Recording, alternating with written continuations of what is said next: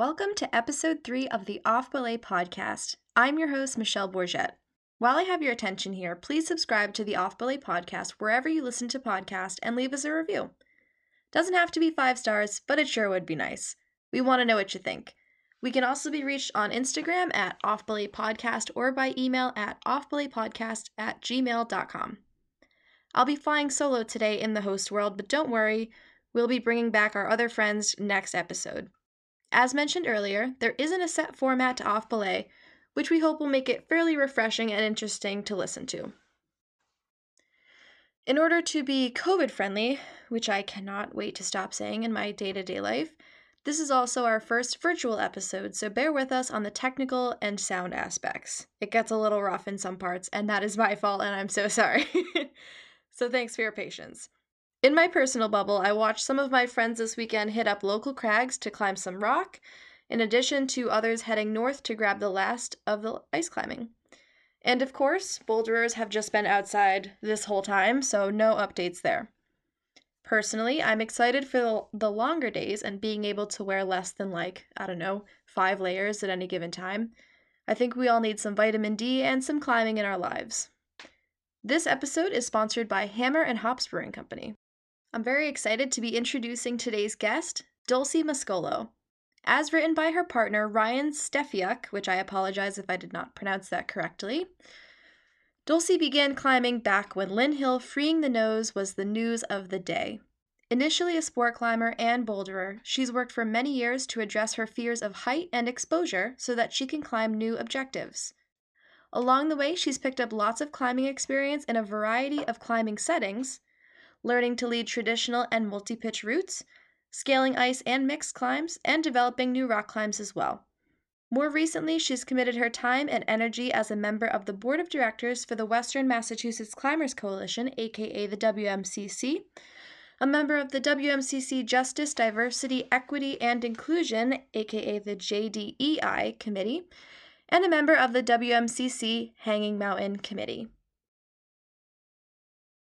Dulcie, welcome to the Off Belay podcast. Thank you, Michelle. Yeah, we're so excited to have you. And of course, we've never actually met before, so this is exciting for me. I've only heard a lot of good things. Awesome. Nice to meet you. Nice to meet you too. All right, so let's get into it. I'd love to hear a bit about your climbing background. How did you find this sport? Well, I started climbing about 25 years ago, which was in 1995. So I'm almost 47. I'm going to turn 47 on April 2nd, right in Happy early birthday. Thank you. Right in the middle of the auction for the WMCC. So yeah. So my phone just made a noise. Sorry. That's okay. Sorry. Dulcie, this is a very professional and polished podcast. How dare you? Usually nobody ever calls me, and all of a sudden I have calls. Okay. Let's see. So I started climbing about 25 years ago. And I started climbing. I went to Montana for a semester for school. I did an exchange program. And it's kind of funny because, so I went to Montana and I signed up. One of my classes was oceanography, which was kind of crazy because I was coming from Delaware. And so it wasn't the best, but they also offered a rock climbing course at the same time. And so I basically missed my oceanography classes, and my friend was awesome and gave me all our notes. And so I would just show up for quizzes. And I took, and I just went to this course that they offered on rock climbing. And I'm glad I did because I'm not an oceanographer. And although I like the ocean, I certainly used the climbing experience a lot more. So that's how I actually started climbing, was in Montana in a course that they offered indoors. Wow, that is great. And Montana is beautiful. So that semester abroad across the country must have been great as well. That's great. So, okay, so you're from Delaware? I was born in New York, but I grew up in New Jersey. And then I went to school in Delaware, but once I went out west, I lived out there for a while. So I kind of moved all over out there. But I'm a New Englander. I love sarcasm, and I like people. I like really directness. I like when people are direct. And so living on the West Coast for me was sort of challenging because there were times where I was like, "Are you telling me off, or are you genuinely like enjoying my company?" I can't tell. And so yeah, so I came back. I also really love my family, and they're on the East Coast, and so I came back so I could be closer to them. Um, so yeah. That's great. I love that. So that was my next question was what actually brought you back to New England? Sounds like your family. What year was that? Uh, it was 2000. It was 2001, I believe. Yeah, Okay, very which cool. was kind of a crazy time because that was right when 9/11 happened. So I came back like right before that, and then yeah, and then that happened, and that was kind of crazy. Yeah, absolutely, for sure. Okay, so tell me, so what was the climbing like in Montana compared to moving here and climbing? Well, when I was in Montana, there I also lived in Colorado for a little bit, and You've been Washington State. everywhere. Oh my Well, goodness. on the West Coast, I was a lot of the Northwest, but so I did a lot of climbing in like Washington State and Montana and Colorado, and but at the time I actually didn't multi-pitch climb. I only single pitched, and it actually took me a really long time to lead. So I actually have panic disorder, so it's a fear of fear. So it's like a Wow. fear of not being in control. So yeah, and as I've gotten older, I realized like lots of people have different things, and it's taken me a long time to just be open and honest about it. And I think it's a really healthy way to be about it, because I think the more we don't talk about those things, the more power those things have, and the less we help each other. So it's like, hey, we all have things, um, and it's normal. So I it took me so I did my first multi pitch 2 years ago. Well, that's not true. I did my very first one many years ago. I think it was in 2006, but that was it. But I now multi pitch climb like consistently, and so. But it took me, 23 years to add that to my plate, which is pretty awesome. So, um, Wow. Yeah. That is so great, and thank you for sharing your, about the panic disorder because there's a lot of people who have, like you said, everyone's got something, which I just think it's great to recognize, and it is also kind of, oh, I'm not going to use the word poetic, but maybe I will. How someone who has a fear of fear is a multi-pitch rock climber. I think that's great. yeah. It's feel like opposites attract kind of thing. So And it took 23 beautiful. years, and I didn't know if it was ever going to happen, but it did, and I did it, and now I love it. And it's I mean, I still get scared sometimes, but I mean, I enjoy it, and that's pretty awesome. Yeah, that's the most awesome. Enjoying things is awesome, and I'm happy to hear that you were able to, push through it and get to where you are now. So yeah, that's great. So talk to me, I guess, a bit about where you are now. So what does like a climbing day look like for you? um oh well, I particularly like remote spots, which also took me a while to get comfortable with. But I'm a huge advocate for everyone having access to cliffs, but I actually love going to places where like not that many people go, or more so like where the climbing is. I guess it's just that I also like to do things that I haven't done before. So I'm not a huge projector, and I'm not really a hard climber. I mean, I've climbed when I was younger, I climbed harder, but I really just love climbing. And it took me a long time to get to that place also. I tend to have chronic injuries. Um, and it took me a long time to learn to just love climbing. And so I love moderates. I love like being able to climb. Yeah. Like if I go somewhere on vacation and like I have 7 days, I want to climb all 7 days. So if I climb moderates, I can climb all 7 days. If I climb hard, then I might climb one day and then have to take a rest. And then, so for me, I just love climbing. So yeah, so I guess climbing looks like for me is I have a van that I get to live out of. I love to like travel and sleep in my van, wake up, not have to brush my hair, not have to change my clothes. Uh, we have a dog, Mazzy, that I love. My partner Ryan, who I love, and yeah, just waking up and being in some place that maybe not everybody's at, and then going out and it being really dirty and getting dirty and just climbing something new. So That is great. I love that. Nothing better. Getting dirty and just feeling the sunshine it sounds yeah. like you're also a very intrinsic climber, like climbing just because you love it, just because you love the movement and how it makes you feel, which is so important. And I think more people need to be open to that feeling and not just like chasing hard grades all the time. Took me a So long time. It took a long time, a lot of suffering before I was like, okay. I and now I'm kind of like, it's a badge of honor. I'm just gonna, like I don't have to. I just love like that's how much I love climbing. That doesn't have to be some kind of like numerical quantitative achievement. It can just be something that like is a passion. So it absolutely freed me up a lot, which I like. good. That's great. Do you have any other hobbies besides climbing? What else does your life look like? Well, I'm a teacher, so I teach eighth grade science, and I love science. I love the way that it's logical and the way that it approaches looking at the world. That doesn't mean there aren't significant flaws to science, but I like the way of thinking about the world in a scientific way. So I teach eighth grade science, and I love. I teach like chemical and physical science, and I love chemistry and physics. Um, but I also love biology because I love growing things. So I have a huge garden.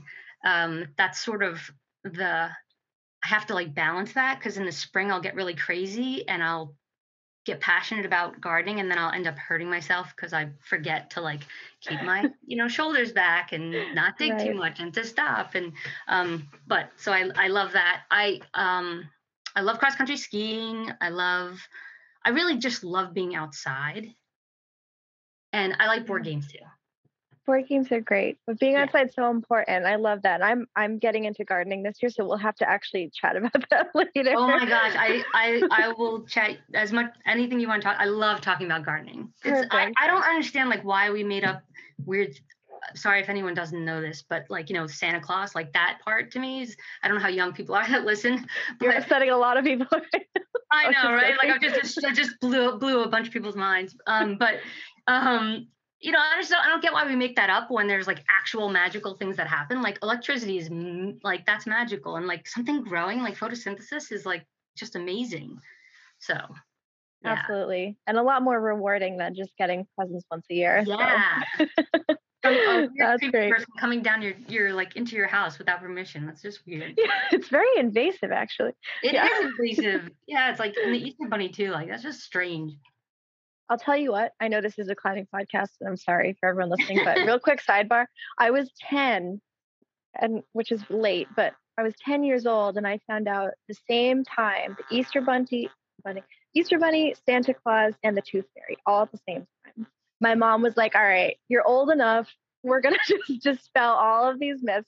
It was a rough day, but anyway, back to climbing. So thank you for sharing, though. I love getting a sense of, I feel like climbers Yeah. are often multifaceted and they often have multiple interests and are very motivated people. So that is good to confirm my suspicions. Yeah. Okay, so one of the things that I was really interested in talking to you about is bolting. So, what got you into bolting? I guess we'll start there. What got you into bolting? Yeah. So I think that a lot of what gets people into things is having mentors. And so actually that's something I'm working on. That's a project that I have right now, actually.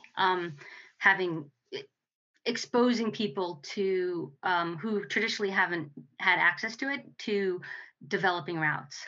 Um, so I can talk about that later. But Sure. I started bolting. So my partner and one of our best friends, Chris Beauchamp, like about 4 years ago, he started developing a lot down in West Virginia. And so we would go down, and he's a really awesome, Chris is an awesome developer, and he'd always want me to climb things so that I could give him feedback as a shorter person, which I think is a really awesome thing to do to, if you're going to develop, make sure that you have varying heights and Mm. abilities doing it How so tall that are you? I'm 5'3". Okay, all right. Sorry to interrupt you. That's Continue. okay. I was curious. 5'3", 5'3 and a half. But yeah, so yeah, it started that way, and then I really loved it, and I love going to like new places where people haven't been or that I haven't been, and I don't mind if it's like dirty and stuff. And so that sort of led to this, oh, well, like we should just start doing this. So my partner, I think that one of the things that's hard at first is like having the confidence. And so having someone else who's done it or someone else who feels confident to do it helps. And so I started really by giving input and feedback, and then kind of saying, hey, wait a minute, why aren't I doing this? And so that's sort of where that came from. But there's a really one of my favorite stories is that and Chris might not love this story, but at Hanging Mountain there's a climb that's really beautiful, and we were climbing it, and there was just trying to decide like where the bolt would go, and um, Chris wanted to put the bolt at a higher spot, which would make me have to actually move out of line with the climb to clip it. Um, Whereas if they put it where I wanted to put it, it just meant that Chris was going to have to take a slightly bigger fall. And so he was advocating for the higher, and I was advocating for the one that was in line and was going to be more, for everybody. And uh, we actually had to come down to a vote, and thankfully Ryan went with my decision. It wasn't that hard to convince Chris, but he was really like, I don't want to take the bigger fall. And I was like, right, exactly. Well, now you know how I feel most of the time. Right. And so it So was the just crux was over that bolt where you were trying to decide? yes. Okay. Yeah. But I go left and he goes up and then left. But I can't Okay. go up and left because it's a really far move for me, and there's a perfect move out left. But it's really funny because I ended up getting the first ascent of it. That's awesome. Yeah, which is totally awesome. What did you name it? Economy of Motion. It's really, Oh, that's great. really beautiful, beautiful climb. I'm Yeah. very excited to look at it once Hanging Mountain opens, which we'll get to in the down the road of this episode of this podcast. So that's great. So have you been establishing routes just in this area, or where geographically have you been putting up routes? Well, I did a couple many years ago down in West Virginia because I lived down there for many summers. I'm a teacher, so having the summer off. So I did some down like by the Gauley River in West Virginia, but I've done some in Franklin, West Virginia. One's called Full Frontal from the Samantha Bee show, and then That's great.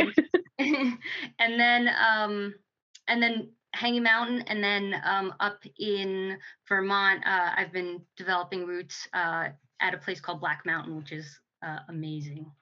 It's like 6 miles down this dirt road, and or 12 miles the other way, and then you have a hike in. It's really amazing and beautiful. And I put a climb up there that I really love. It's called Invisibilia, and it's like a 5.8, and it's just so awesome. Wow, that sounds great. It's one of my very favorites. cool. There's a lot of secret smaller spots in New England, which is one of the things I love about climbing here is, there's just these little crags everywhere that, a lot of people don't know about, that sometimes I find I'm like, how is this not more popular, Mm-hmm. So yeah, all right, great. So do you have a favorite? This could be both either climbing the route or establishing the route or really anything, but do you have any climbs that you're most proud of, or like a favorite experience? Well, I think Invisibilia I'm really proud of because is Tell me more about it then. What makes this yeah, such a special route? I will. So the day before I started cleaning it, I had been out with a bunch of my friends, a bunch. It was like 3, and then Ryan and myself. I think that's a And bunch. yeah, that's a bunch. Yeah, that is a bunch. And right with COVID, like it was, everybody was. It's a large crowd with COVID. Yeah. Yes, exactly right. And so we all kept our distance. We were safe. Yeah. But Ryan and I had, and this guy Alden had cleaned this other route, and at the end of it, Ryan drilled in 4 of the bolts, and but I had like spotted the climb sooner. And so anyway, after he did that and he came down, everyone was like, Ryan, you gotta send it, you gotta send it. And so he like jumped on and sent it. And I realized like that was so strange. Like I saw that climb and found it and scrubbed a ton of it. And just because, for whatever reason, everybody was in agreement that Ryan should go first, even like my friends, like Really? people I knew first. Yeah, this is so. So I started climbing about 25 years ago, and when I first started climbing, I ice climb now, and climbing for women was more the way ice climbing is for women now. There were a lot less women climbing when I did, and when I would travel and go places with my girlfriend, people would always think that we were lesbians because they didn't understand like why we didn't have a guy with us. Yeah, that's how it was. Like Wow. I started climbing in West Virginia, and there was a guy, Roger, who had a campground that was amazing, and I love him, but it closed. It wasn't the best camping, just to be fair, but it was the best. Like he was awesome. It was Um, ideal, right? yeah, exactly. But it was called the monastery, and I was literally the only woman there. And there was another place called the Sausage House, which was like all men. So like there really weren't that many women. And one time we went climbing out with these guys, and I had never crack climbed, which is now my favorite climbing. But we ended up climbing, and he intentionally put us on a crack climb because we hadn't climbed it before, That's just mean. because, yeah, just to mess with us because we had climbed harder, like a face climb harder than him the day before. So he wanted to like put us in our place. So he put us on. If you know New Yosemite and the new, it's really hard to do if you don't know how to crack climb. And so that's kind of what it was like when I first started climbing. And developing is like that all over again. I almost have quit several times. And it's again it's not like intentional, but it happens all the time. Like people automatically assume that the drill is Ryan's. Friends that I have are like, oh hey, can I borrow Ryan's drill? I'm like, you mean can you borrow our drill? Like you're literally talking to me, so you could ask me rather than asking me to ask Ryan Hmm. like about our drill. So I almost quit like many many times, but I guess I pushed through because I think it's important. I have a lot of privilege and I have a lot of support. My partner's really wonderful. And so, yeah, and now I want to work to make it more accessible to lots of people.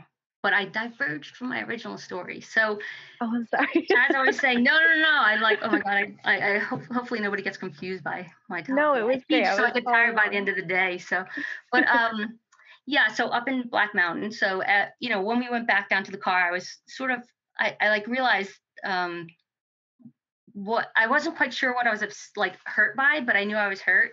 And so the next day I ended up, I was just like, hey, I'm going to go off on my own and just like go do something on my own. I need a day by myself. And I had wanted to do this climb. And so I was like, you know what? I'm just going to do it by myself because if I don't do it by myself, then I'm actually like, people don't always see me and I'm not actually doing it. Like, even though I'm doing it, like I'm not, it doesn't matter because Ryan's there. And so he's the one that they see.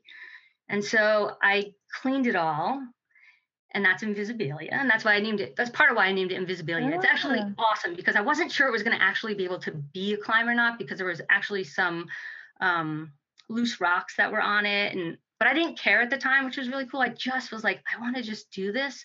And I just want to do this all myself. But it's really funny because we left, and when we came back, um, and we went out there to go do it, there were these two guys that came out from Vermont, and they're like, oh hey, how are you guys doing? We met them, and they're like, oh hey, hi Ryan, blah blah blah, and I'm like, yeah, hi, I'm Dulcie. And so they're like, oh Ryan, is this did you oh, you're doing this route? And he's like, oh no, this is Dulcie's route, because he didn't really have much to do with it because it was my route, because I was like, I'm just gonna go out and do my own. And so they were like, oh okay, whatever, da da da da. And so they end up going around the corner, and um I'm in the middle of leading it, the first ascent, And I'm not kidding. Like you can ask Ryan, but I believe you. they literally shouted around the corner. They're like, "Hey Ryan, how's the first ascent going?" And he's like, "It's Dulcie's climb." And this is where I like cursed. I was like, "Dudes, can you fucking stop ignoring me? Like I know it's not intentional, but I exist. I'm here. This is like I did this work. Like I exist. I'm not invisible." And they were like, "We're so sorry." And after that, they were, really um inclusive and made a point of like including me and saying my name. But it was really pretty glaring. And my partner was like, "Wow, you're totally right." And it really helped bring him to like another point. And me too, because I was like, I knew I thought this, but now there was like even more evidence that that was occurring.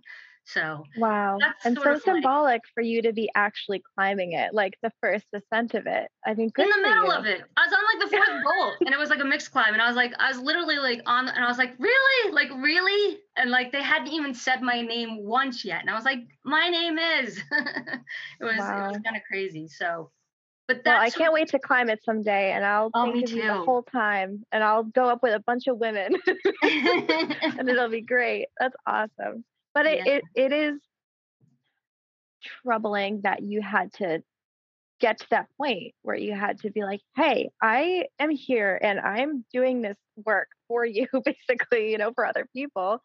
And, you shouldn't have to be literally shouting from the climb that, you know, you exist. So, but I love the story behind the name. And I hope that the people who do end up climbing it will at least know that story because that's so important. And I Yeah. hope in the future, it's shocking to hear it now, but I hope in the future it's like even more like shocking. Like, can you believe that women were questioned for being, Yeah. establishing roots back then? I can't wait to get to that point.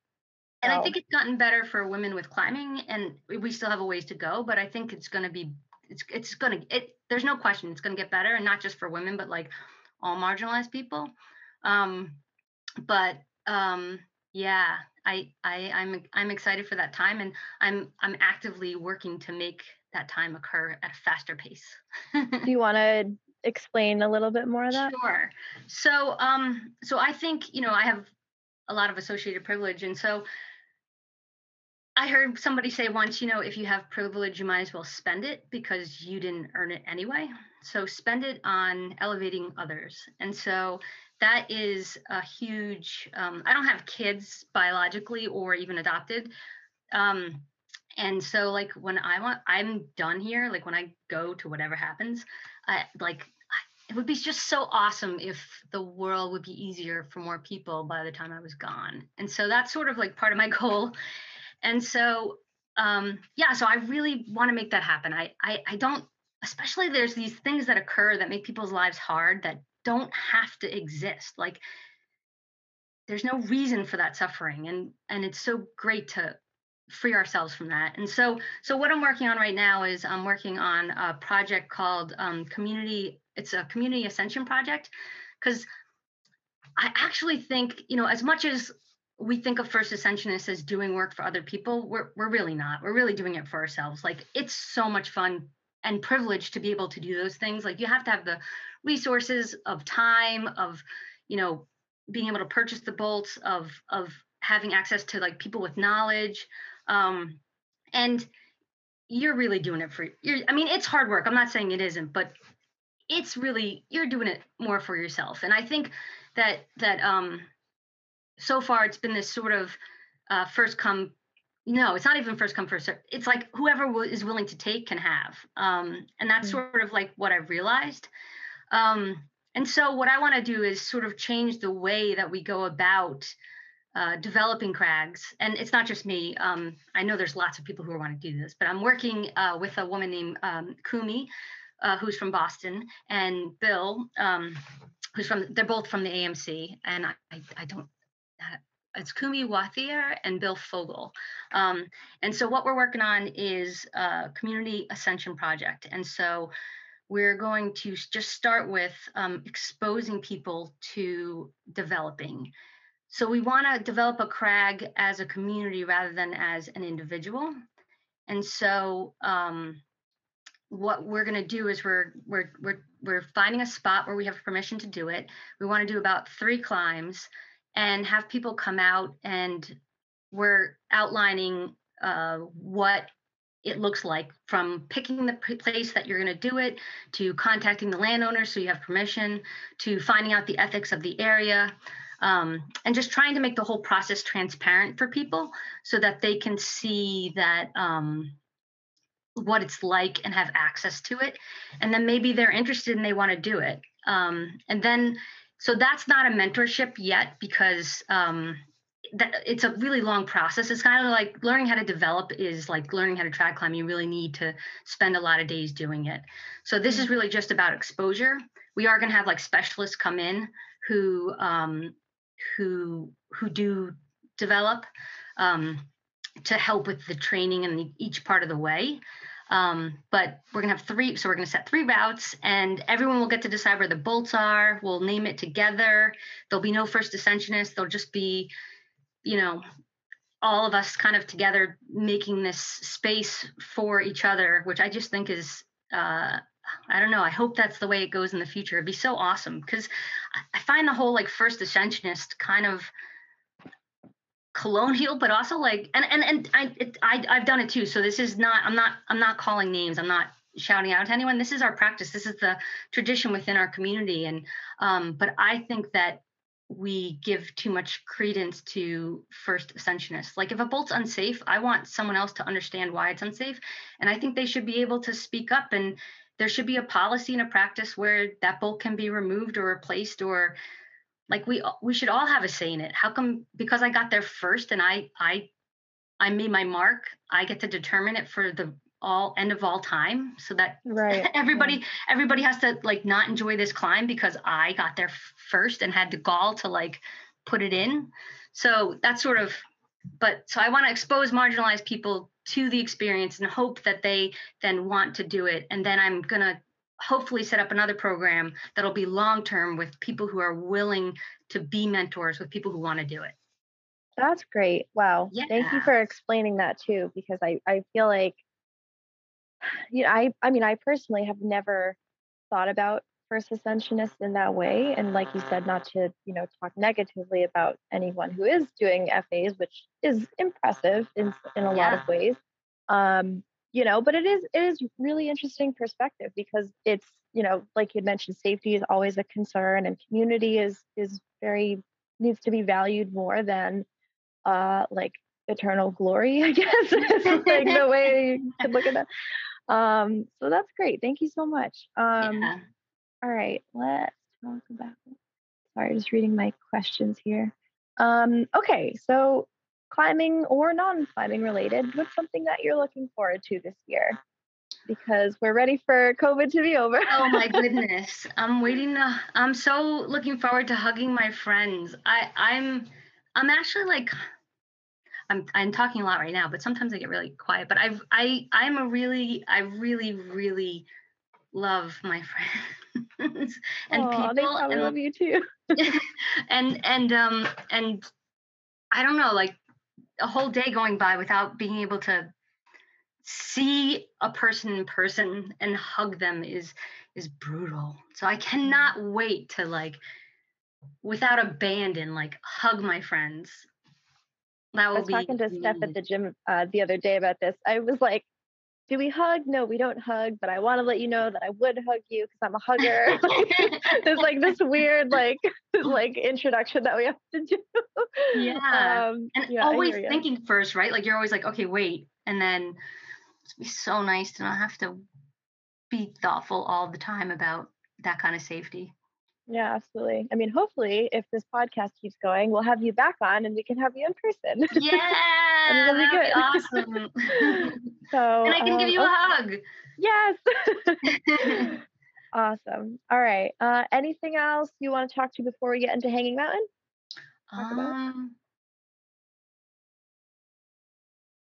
And we can always retouch on some subjects too. No, I think that's good. Okay, yeah. Cool. All right, sweet. As I mentioned, this is a very formal podcast. Very. I love when I listen to your podcast and you're like, why is this pertinent today? Because it's fun. I was like, yeah, right. It's fun. Exactly. All right, cool. So let's talk about Hanging Mountain. Okay. So what we're recording this before the WMCC's meeting on Wednesday, but it's going to be released after their meeting. So hopefully a lot of the updates will have already been discussed and released to the public. So, but for people who, I guess we do have some listeners who are from Connecticut as well, and I believe Rhode Island. So it's not just Western Mass, which is cool. Yay. So, yeah, exactly. It's great. And So the WMCC has members all over too. oh, Even that's one true. in Spain. Yeah, Really? Stephanie's amazing, and she collects all that data, and it's like, I didn't know that. Yeah, she's amazing. Wow, Spain. We're famous. All right. So Hanging Mountain. So I guess for those Connecticut and non-Western Mass climbers, give a little bit of background on where it is and what it's all about. So Hanging Mountain is located, it's actually, so if we go back, it is on, I'm not going to say the name of the tribe correctly, but I, I believe it's I believe it's the Mohican tribe, if is like what you would recognize it as. But if I get that wrong, I'm really sorry. I don't have it in front of me. Can I correct That's that okay. It later is. if I'm wrong? We can Add a little look clip it at the up. end with a disclaimer. Yes, we can absolutely do a disclaimer, but it is Okay. good. And I appreciate that you recognize that, this is someone else's land, to say the Yes, least. absolutely. Someone else was here before, and probably before them. But yes, so but it's located in Sanesfield, Mass. It's just north. It's like on Route 8, just north of Connecticut, maybe like 3 miles north. So it's really, really close. And you can see it right from Route 8. It's beautiful. And it has varying rock. It has it's like granitic schist and granitic gneiss. It's really, it changes quite a bit. It has multi-pitch climbing on it and single pitches. It has mixed routes and trad routes and sport routes and lots of messy, dirty, chossy sections that are not developed yet. Wow, a little bit of everything. Are there Yes. boulders too? There are, but not very many. I think there's maybe two. Okay. Although this is, although there's getting to be more, because like last spring, everyone should know this, that they you may already know this, but April and May are really like tenuous times to climb outdoors. You should absolutely always be wearing your helmet. I had a friend get injured once where a rock hit her in the head, and she was in a coma for 2 months. She's okay now. She I climbs know. beautifully, and she's amazing, and she's still her. But the springtime is when, because little science lesson, like thermal expansion and contraction, the rocks from winter and is now getting heat, they shift and move a lot, so that's when they're most likely to come off. But at Hang Mountain last May, we had, I mean, like if you've been to North Common, you've seen those big boulders that have come down off of like Cathedral, or if you've been to New Hampshire, like huge car-sized boulders came down. It was insane in one Wow. section. And everyone's So okay. it is labeled. Nobody was there. It Oh, happened overnight, which it oftentimes happens overnight because that's when it'll get like cooler, so it'll shrink and right. fall out. But I think yeah, that so nobody got happened hurt.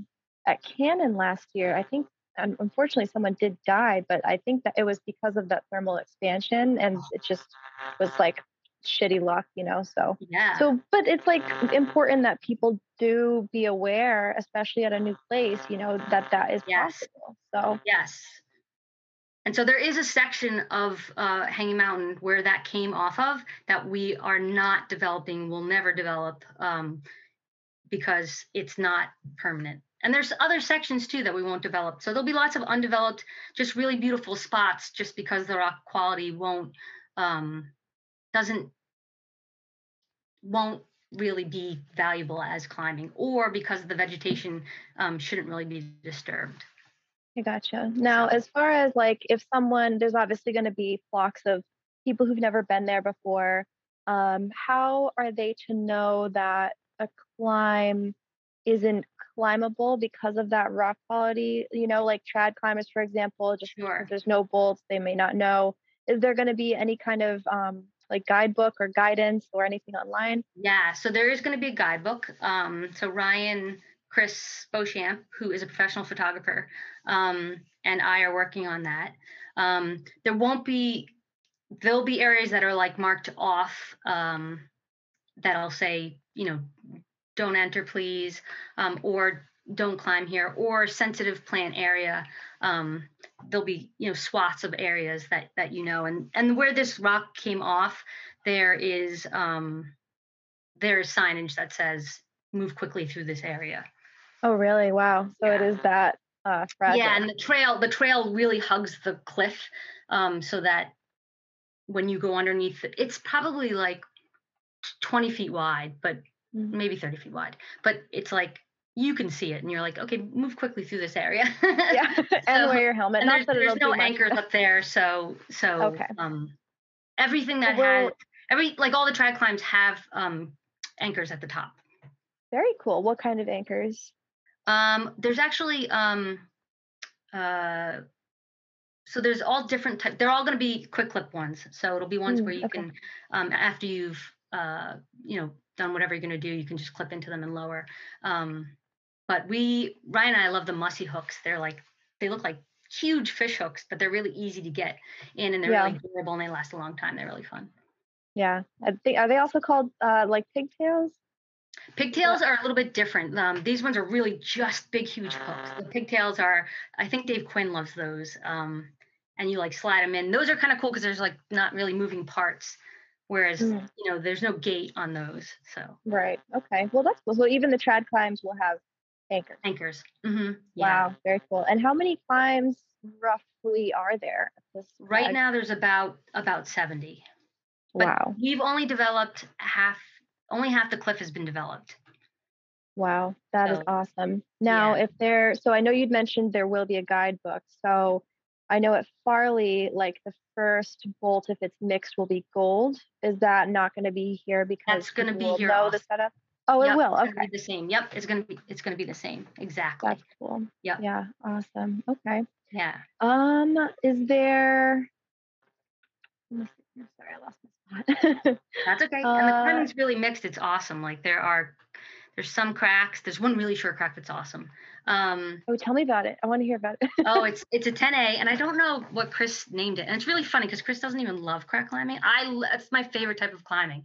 I was listening to your podcast the other day, and your friend Rich was saying he liked slab. I was like, oh, Is there any slab it hanging slab. out? I was like, oh my God, slab. And then the easy slab, it's like you're gonna fall and scrape yourself. But I was like, hey, I admire you for, loving what you I'll love. tell you what, my boyfriend hates crack climbing. Like hates it. I Really? took him to Gloucester.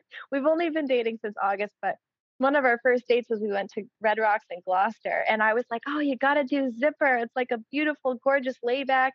And he was like, "It's just not for me." He was like, "God bless you that you can," or whatever he said, that you can move up the rock like that because it's just not for me. And I was like, "Hey, to each their own," So Yeah, it's good. There's a variety, but yeah, so yeah. it's short. It's a short little climb, but it is really fun. It has this like angling beginning. The first piece is a blue Camelot, so it's a number 3, and then it's a short little straight up part. But it's just really it's like almost all hands for me, which is my Ooh. favorite. That's Yeah. awesome. Very cool. All right. Any other climbs in particular that you're excited about? Any multi-pitch that you're excited about? Wow.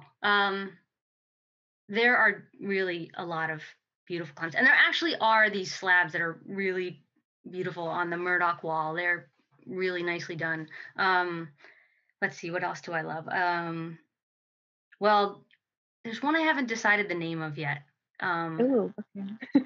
yeah, I'm not positive what I'm going to call it yet, but it's one that I kind of did uh, on my own, so I was kind of happy on that one, and it's really beautiful. It's um, it's called the Acorn Buttress, and it's on the left. So there's a squirrel wall when you pull into the parking lot, and you look up, you'll see there's this. It looks literally like a squirrel Oh, that's on the so funny. wall. Yeah, and And so when you look at it, it's the second pitch and the third pitch. I think it's up on the third pitch. Yeah, it's on the third pitch. And so the first, 3 pitches. the, Wow. yeah, the first section of it we call the acorn buttress just because of ridiculousness. And so yeah, it's on the left side of that, and it's just really beautiful. It has really varied climbing. It has like the beginning is all like a little overhung, and then you get up onto a ledge, and you have to kind of traverse over to this arete, and then you go up the arete, and you have to use underclings, and then you have to do a mantle, and then you are on slab, and then you're at the top, and it's just Wow. So really a really little bit of fun. everything. Yeah. My goodness, that's awesome. Economy of motion is amazing too, but there's also Stone by Stone is this 5'9" that Sean Sweeney put in. It's really awesome. It's on the left side. My favorite, the Cloud Buttress is really incredible. It has just amazing, like every climb on that thing is good, and that's a really beautiful climb. There's another one called Transcendentalism that's amazing that Rob Sullivan put up, and it's on the left side of the Cloud Buttress, and it's um, just very intricate, delicate, beautiful moves. That's really, I mean, everyone's gonna have fun. It's really, Oh, really nice. I can't wait. And I did plug it into my Google Maps, and it looks like it's about like an hour and a half from Worcester, hour Yeah, 45 probably. Is that yeah, right? Okay. yeah. It's So about 2 hours from Boston. It's about an hour north of Hartford, and it's about 2 hours north of New York City. So I think so it's there's going kind to of be lots actually nice and of people. accessible to Yeah. everyone. Hmm. So I hope that it's able to break up some of that Farley and some of that Rumney congestion Yeah. with the sport climbers. So that'll be good. What's the parking situation like? Yeah. So I'm hoping that lots of people use it and love it and realize how much it takes to do all this, and become members or donate. Because what we're going to eventually need is a parking lot. We have a parking lot, but it can only fit about 30 cars. And then there's a little section across the street, which it's not going to be great to have to walk across the street if there's a lot of people. We want to keep good relations. I mean, it's just like Farley, where you Yeah, park across the street and it's not great. Um, so the parking lot is a little bit bigger than Farley, but it's also more accessible to New York City. So right. there is a property right next to it that the man said he's eventually going to like sell. So hopefully we'll raise enough money and be able to buy that a lot there, and be able to get more parking eventually. But right now there isn't much.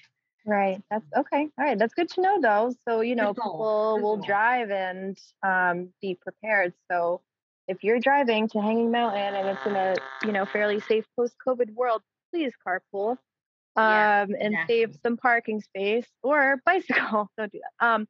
But okay. So, let's say someone does drive out there Hmm. and the parking lot's full and the spot across the street's full. Are there any other like crags that they could like kind of go to as a plan B?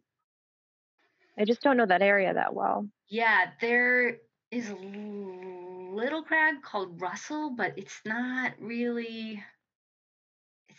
Is Great Barrington near there? Because Great there's lots Barrington of is bouldering. Great Barrington is a half an hour away, and so you could go to the res. Yeah, and there Okay. is some climbing Okay. there too. There's a little bit of single pitch climbing, but the bouldering there is amazing, and that is there. Yeah, so you could go to the res.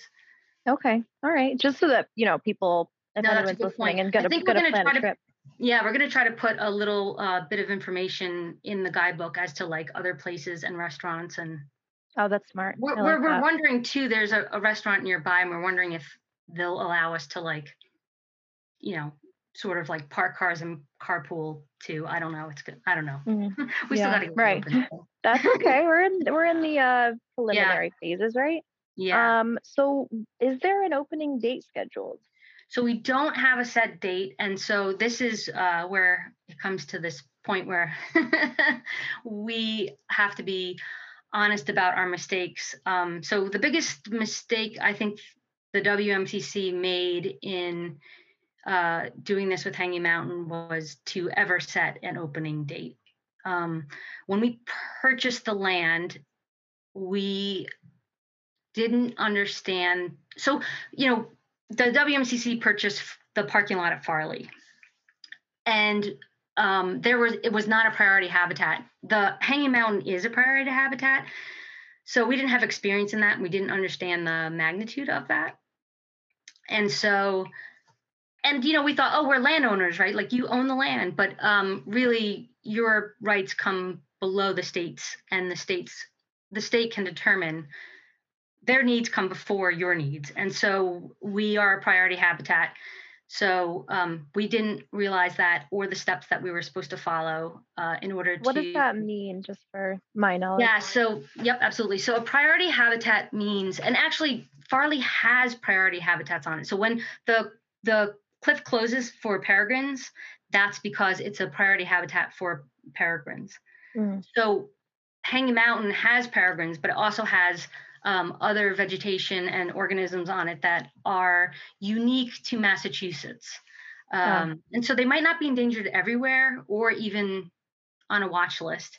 Um, but they're important in Massachusetts. And so one of the things is that Hanging Mountain is really beautiful, and it has this awesome, amazing, rich calcium deposits, which enabled a bunch of these organisms to grow that don't happen everywhere in Massachusetts. And so we're in this what's called a polygon on the map that designates you um, to as a priority habitat, and that you have to keep it safe according to the Massachusetts Endangered Species Act. So that's called MISA.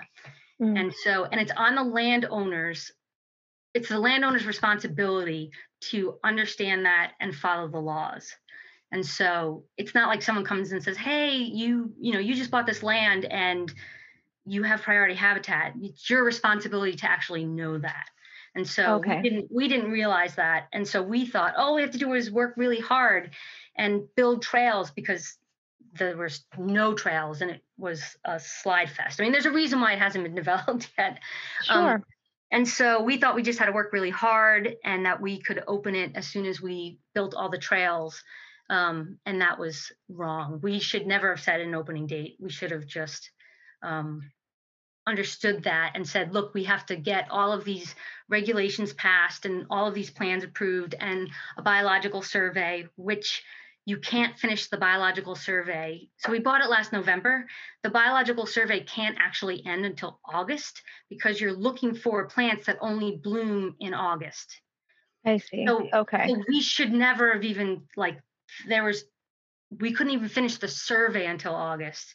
So we shouldn't have set a date. And so now we're trying to be really thoughtful and not set a date. We just want people to know we're working as hard as possible, where the infrastructure has been started, but it's not totally finished. But we are waiting for the state to approve everything that we're doing and allow us to open. Wow. So that makes total sense though. And to the defense of the WMCC, who is working really hard to make this accessible to people, how often are we really acquiring land and, developing crags, so I personally forgive you. I appreciate that, because I felt really terrible. Like, it's like, we were so, so excited. And we worked, like, I didn't really climb as much last year. Like, we just built trails. And, I mean, I'm not saying we didn't do any climbing, but we were really, it was 1,600 hours of trail building. That's just what was recorded. So there was more. And that's just the trail hours. Like, that's not including, oh my God, like collecting data for, the guidebook, like filling out permits, trying to write the land management plan. Like, it's trail hours are long hours. Like, that's not like you're sitting down and drinking a cup of coffee. You're like doing hard labor. Like, yeah, that's no joke. So moving thank you rocks, for all of your work. Yeah, I've done one trail day and it was a lot. Unlike being a first ascensionist, that work is really selfless. Like, that, you're not doing that. Like, I feel like developing, you're sort of doing that for yourself. You want to do the climb. Trail work, for me anyway, is not for me. That is for other people. That's true. That is true. Well, thank you for your work. We all will appreciate it whenever Hanging Mountain ends up opening, which we all need to be very patient with, and respect that the state is just trying to protect the wildlife, which is important. We as climbers need to respect the falcons, need to respect the vegetation, the rock. As mentioned, it isn't our land, or it wasn't, Yeah. until we bought it, I guess, but it's still, leave it better than you found it. Yeah. Okay, excellent. So I do have a couple of listener questions. Okay. One's about Hanging Mountain and one's about Farley. So I Okay. don't know. I'll ask you the Hanging Mountain one, and then if there's anything else you want to bring up about Hanging Mountain, we can do so then. Okay. So at Fly Science asks, Flora, what makes it so special? So I Oh, guess you kind of did touch on that a bit already. yeah, it's that rich calcium band that, I mean, when you get there, it's beautiful. There is this amazing. So John, so a bunch of us were working, and we had tons of volunteers. We had, well, everybody was volunteering, but people who.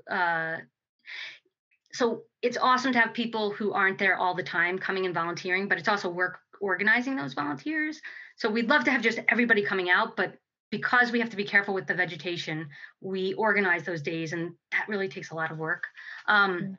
but John LaValle was like a huge, he kind of, and if you don't know who John LaValle is, he was mentioned again in the last pot, like with Shane. Right. He's born and bred in East Hampton. He's an amazing human being. He actually was the person who taught me how to trad climb and first helped me overcome that fear with leading trad. So he always has like a near and dear place in my heart. He's also just a awesome human being, but That's great. he's an amazing, beautiful. He does. He builds things, and they're amazing and beautiful. And he did a lot at Farley, but he kind of oversaw and helped all of us with the design of building the trail works and whatnot at Hanging Mountain. And there's this beautiful bridge that goes over this, like, there's this where there could be sensitive plants. There isn't yet, but it's like a great habitat for that. And so the bridge goes right over it, so that, like, we don't have dogs and people running through it. And it's so beautiful. Like when you get there, it's really magical. It's really I beautiful. can't wait to see it, and I'm excited for people to hopefully listen to this before they go there and realize that when you are walking up a set of stone steps or going over a wooden bridge, it didn't just get there. Like, someone put in the thought and the effort and the money and the time and the labor, and that it's like you had mentioned, like a selfless thing, an act of love Yeah. for that visitor. So I'm really excited to check out everything that has been developed there. So okay, great. Is there anything else on Hanging Mountain that you would want people to know or touch on, or anything like that? Well, the one buttress is called a progressive buttress, and I love that three of the first ascensionists at that wall were women, which is really cool. Um, Nice. yeah, so I love that, and but I'm excited for all marginalized groups to have a greater voice everywhere, not just. So I don't know, but I think that's kind of cool, and yeah, it's really beautiful, and people have worked really hard and are working their best to get it open to everyone. Um, and yeah, yeah, and Beautiful. That's great. Awesome. yeah, Okay, so and we the next appreciate people's question. patience with us learning. Yeah, of course, absolutely. Yeah. And if you're Okay, not patient, I so get that too. That's your right. well, yeah, but they can Yeah. relax. Okay, so I actually had two listener questions that were kind of the same thing. Okay. So one was from at Dalton Brisbois. Bris- oh God, I'm sorry, it's French, and at Mike Caruccio. So Dalton writes, best way for someone new to Farley to learn their way around. And Mike asks, I've never been to Farley. How can I go there without having to climb everything on site? Yeah, that's a great question. So, the other committee that I'm on, so I'm on the board of the WMCC. I'm on the committee for the Hang Mountain, and the other committee that I'm on is the JDI committee, which you said was the Justice, Diversity, Equity, and Inclusion. And so we're really trying to solve that problem. We're there are Jim to Crag days, but we're also we're working on ways like maybe there'll be days where we have volunteers that are accessible, and then we'll make that aware, like available on our website so that people will know, and then they can show up on those days and they can get a tour from those people. So we're hoping something along those lines, because not having a guidebook is an issue about equity, and it just propagates that whole, like, you only go if you know someone who knows how to get there or how to get around. And so I know that there's issues with parking at Farley and how many people can get there, but again, that's another reason to become a member of the WMCC and to donate money, join the auction and other things, because if we can get more funds, we hope to buy another piece of property that can be parking for Farley. We've been working on it for a long time and it hasn't happened, but hopefully it will.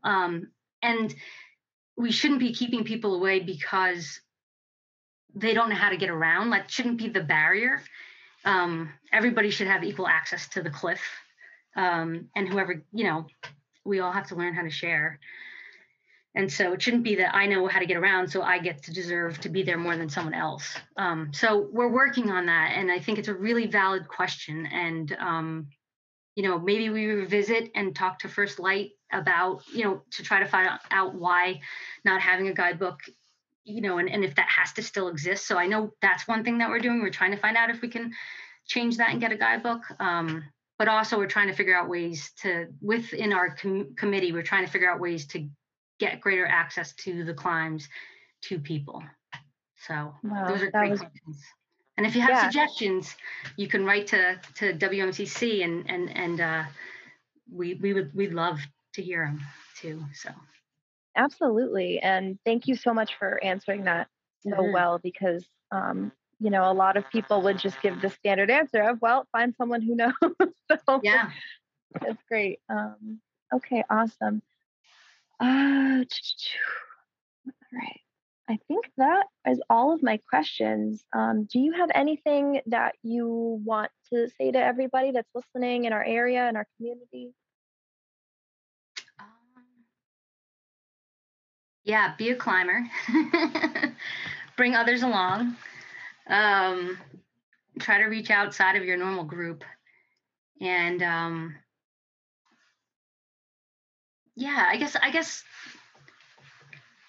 let's all do this together and be thoughtful to make it inclusive for everyone, even if that means giving up some privilege of your own, which I know I still have to do that more. But it'd be we would gain so much by having a diversity of voices at the table, I think. And I would love for that to happen. So, and if you have suggestions or things or ways, let us know. And we do have a volunteer form, and we are trying to get people who volunteer more involved, but it be patient, because we're doing our best and we're all just volunteers. So, but yeah, one more thing, and then is just, I realize, like, having done this, like, how important so many organizations are and how much they do. I didn't realize it. Like, hours of my life have gone to Hanging Mountain. And so I've realized, like, how important the AMC is, like the American, Appalachian Mountain Club. And like, I became a member of that. The Ragged Mountain Foundation became a member of that. I always knew the Access Fund was amazing, but they deserve props too. There's just, if you're in Western Mass, there's the, what is that, the organization where they, Trustees of the Land, like they're amazing. Like, they have Chapel Ledges, and being members of things is important, because you don't only get a say in that organization, but you are supporting them and helping direct the way that they go. And if they're going to be inclusive or not be inclusive, or if they're going to be able to do that next task, like getting a parking lot or not. So join. Yeah, absolutely. And I also have always liked to remind myself and, others that, you join this sport and you buy a rack or a harness or a pair of shoes, and you go, okay, I'm good for a while. I don't have to spend anything. And you can go outside all day, every day, and find everything you want. And if you can spare $5, $10 to that place that you're recreating, it'll only make it better for you and for everyone else who's trying to enjoy it as well. So I completely agree. And that's a great point to bring up as well. And if you can't join with funds, join with your person, because just having your voice there puts another person at the table, and that's important too.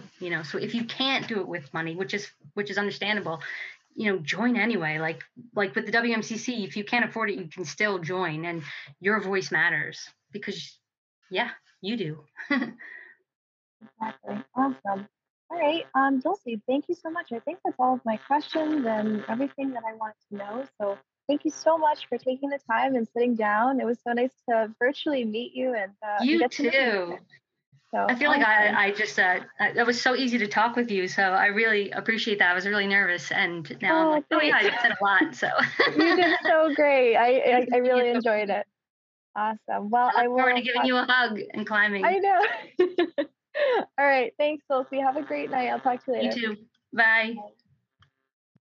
Thank you so much to everybody for getting through the whole podcast despite the technical difficulties that did happen. So thank you very much for your patience and for your attention. If you haven't already, again, please subscribe to us and or leave us a review. We love our listeners and we would love to hear from you. Thank you to Hammer and Hops Brewing Company for sponsoring our episodes, and to Mara Brown for her continued work as the audio wizard of the Off Belay podcast. Thanks so much, everybody. I'll see you at the Crags. Bye.